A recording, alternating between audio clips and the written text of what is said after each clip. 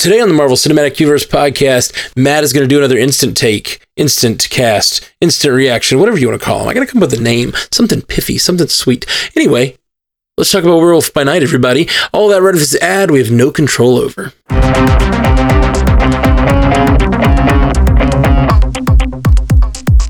Welcome to the Marvel Cinematic Universe podcast. My name is Matthew Carroll, and that's enough being composed because what did I just watch? How was that in the Marvel Cinematic Universe?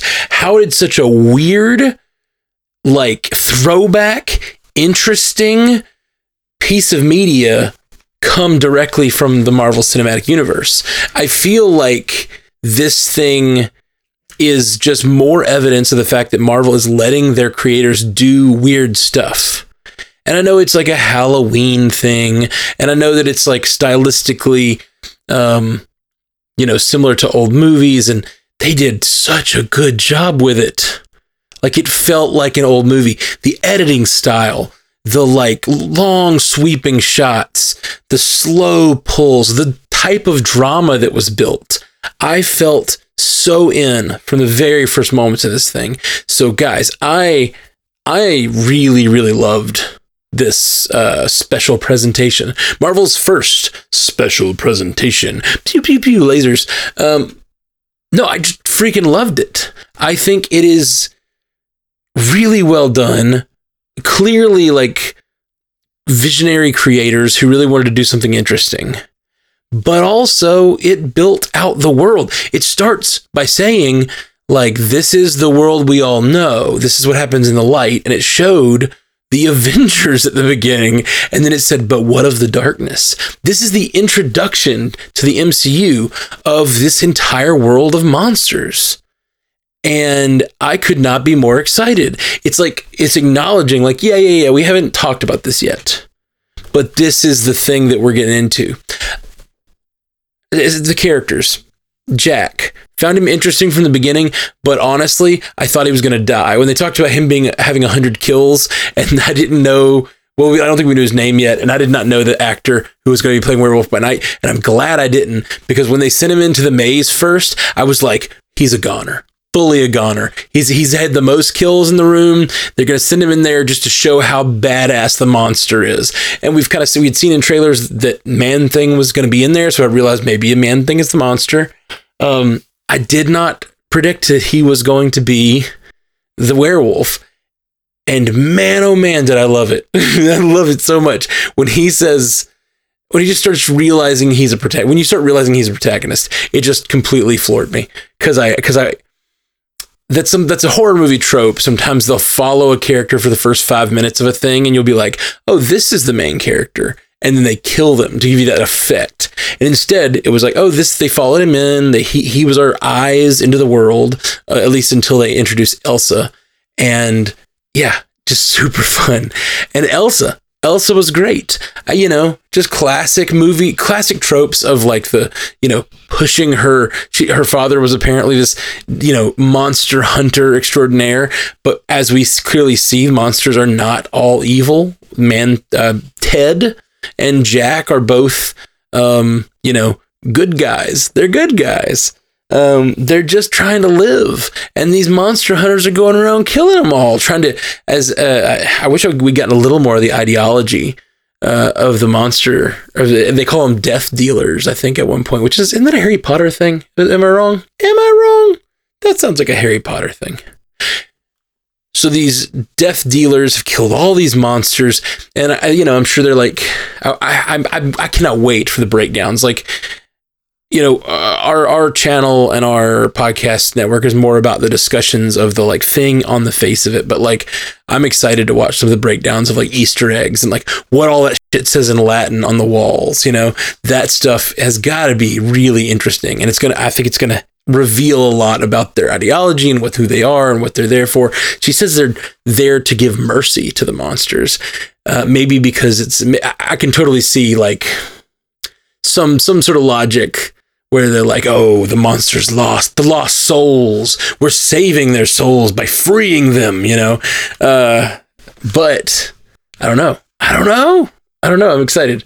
I just feel like I've just dived into this other world. not the MCU, you know? And it is the MCU, and that's what makes it so exciting. It's the MCU, but it feels so separate and so apart from everything, but it doesn't feel like it couldn't fit. Those when they brought color back into it at the end, and they're sitting there having a conversation about getting sushi with Ted, you know, it just felt great. And Ted, what a wonderful creation Ted is. I know nothing about Man-Thing from comics. I don't know if his name is Ted in comics, but it's a very clever little device to give him the name Ted. It makes it very disarming, but he's horrifying. The things that he can do to those death dealers, and he like when he grabs them and just like disintegrates them, it looks like. And I loved it. Like, that's something I really want to talk about. The violence, the utter destruction and violence of this thing. Right? Like it's not kid gloves Marvel violence at all. This is, I mean, I will say they did a clever thing. They made it very violent, blood on the screen, you know, blood everywhere. Some pretty serious deaths with how Elsa killed people, just all around. She was running around. That one, that one guy dropped and she just pulled the sword through his neck. That's pretty dark. Pretty dark. Very violent. But it's clever because it's in black and white, you know, blood is black. So it doesn't, I don't know what this means for Marvel. Part of me was watching some of those deaths. There was one death where she slashed through someone, blood went everywhere, and then she just buried the sword in the lady's head. The one that looked like David Bowie. You know the one I'm talking about. That character like just got the sword right to the head. I mean, maybe, you know, even Thanos, when they killed Thanos, when he got his head cut off, was off screen, you know?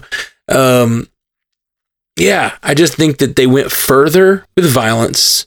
I can't think of a more violent thing in the MCU. I mean, clearly, the Deadpool movies were more violent, and some of the Wolverine stuff was more violent, but that's not in the MCU. That's not Disney. So seeing Disney go this far into violence and horror, like I was watching, I was like, I don't think I can show this to my niece. She's been watching all the stuff. She's going to be scared. She won't think she'll be scared because she likes Stranger Things and thinks that's the scariest thing there is. But it's scary. I was nervous. I felt like I was there. I felt very much in this world. I loved all of the death dealers. They all had their personalities. The one guy, big bearded man with the axe, who was so delighted to find the axe the second time. He like trotted off like dancing. I loved that he had this like thick, I'm going to probably say the wrong accent because that's not my thing. I'm bad at everything. But, sorry, Jeff knows accents better. But it's Scottish, I think. Maybe Irish. I don't know. I get those two a little confused. I feel embarrassed. I maybe should cut this part, but I probably won't. He had this thick accent, and he's just talking to the guy about it's a lonely life. Like just the talking about how it's lonely being a death dealer and being a hunter. It was very cool. And then you've got like I said, the David Bowie-esque character who just seemed very stoic throughout. She showed very little personality, really. But seemed ominous, seemed just like everyone had these sort of traits that just made them just interesting enough to pull me through the story. I wanted to know more about all of them. But overall, it just was a vibe, man. I feel like I spent 50 minutes just in a totally different vibe from normal MCU content. And that's something to be said for that. Like, I think I hope this is a sign for what the MCU is pushing towards, which is like creators doing more of what they do, you know? I am really impressed by this special. I cannot wait to hear. I'm actually not going to get to be on the episode they're going to record tonight, which is the full review. Jeff and Ashley are going to do one, which I don't think they've ever done one without me. And I'm excited because I don't have to edit it. But I really do hope that this is more evidence to the fact that Marvel and Disney are willing to let their creators be fully themselves and do something interesting. I think they've shown that lately with a lot of their content, that they're willing to be very different and very interesting. But like this, I feel like was a further departure from anything we've ever seen. No real connection. I mean, they showed the Avengers that the once, which is, I mean, that's a big connection to show that this is in the world, you know. This is not Earth 535 or whatever. Like this is Earth 616. We're showing you the Avengers. This is just secret. This is just a world you don't know about yet. And like the fact that Elsa, who just made friends with two monsters, just became the recipient of the Bloodstone, which is apparently who becomes the leader of the secret society of monster hunters. I don't know. Of course, a lot of them are dead. I don't know how big this society is. If these are just like the top hunters, or if there's like, you know, this is all the hunters. I don't know. But it seems like she would be a little more pro-monster, as it were. So like maybe that is why we start to see a turn and the monsters start coming out of the woodwork, because there's not a secret society hunting them. Maybe, I don't know. That is rash speculation. I really think something's going on though. The fact that Blade met up with the Black Knight at the end of Eternals, and then something's going on. There's going to be like a Avengers style team of dark heroes, for lack of a better term, and I am excited to see what that means. Like what is it? What it all means for the Marvel universe, and will we see characters that we know and love interact with the sort of darkness, or will it all sort of be a separate sort of subculture within the MCU? And will that allow them to do darker things there? You know, will they put out some rated R content? Because I don't know if this would have crossed the line to R. I feel like it could have, with some of those deaths were pretty violent. But the fact that it's black and white, I feel like gives you all kinds of leeway, because the kind of people who are rating this stuff are watching it and going like, oh, it's like an homage to an old film. Like they're not watching it with the same eyes they might otherwise. So anyway, I'm nothing but impressed. I think there's so much good here. I can't wait to hear what all you guys have to say. And I can't wait to hear what Jeff and Ashley talk about. I'm actually going to get to listen to an episode of the podcast completely, you know, fresh, and see what they're talking about.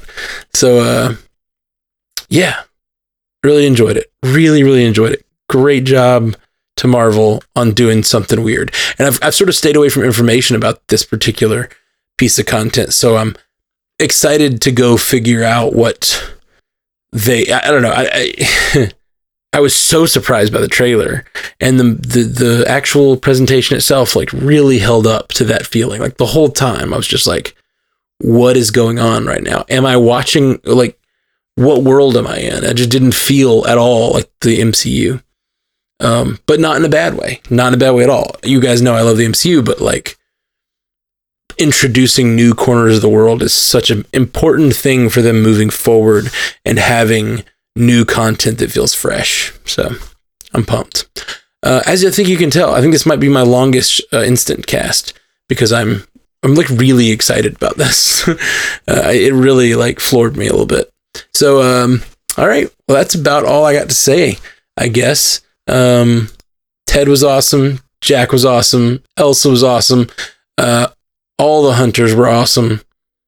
Man, the set design. I thought that was all I had to say, but the set design was incredible. I mean, it's clearly in a modern world. They've got electricity and everything, but like the set design felt so old-timey as well. It felt like not only like old school monster movies, moments felt like old school sci-fi, like the way the shots were composed, and the way some of the, like, you know, gates opened and closed. And man, when that metal gate is coming down and he's just murdering all those guys with the cattle prods, it's pretty intense. Oh, and I thought it was really fun that the butler survived and didn't have any repercussions. It was just like, I just came to serve you, madam, mistress. It's great stuff. Weird, great. Can't wait to see more from this corner of the MCU. When are we gonna? Like, I feel like I want more now. Like, I want another episode of this. It's only 50 minutes. It felt like super self-contained. It feels like a finished thing, but also like, I just want more. But it's going to be a while, I feel like. And we may never get anything like this again. We may never get another completely, black and white thing. Like, next time we see these characters, I'm assuming they're going to be interacting in a normal, formatted sort of MCU property. Well, I can't say enough good about it. I loved it. I loved it. No notes. That's it, guys. Until next time, true believers. Thank you for joining us for the Marvel Cinematic Universe podcast. Available everywhere you get podcasts, and now a video version streaming live on twitch.tv/strandedpandatv and available at youtube.com/strandedpanda. And if you'd like to learn more about all of our other podcasts, geeky projects, and ways to support the network, visit strandedpanda.com.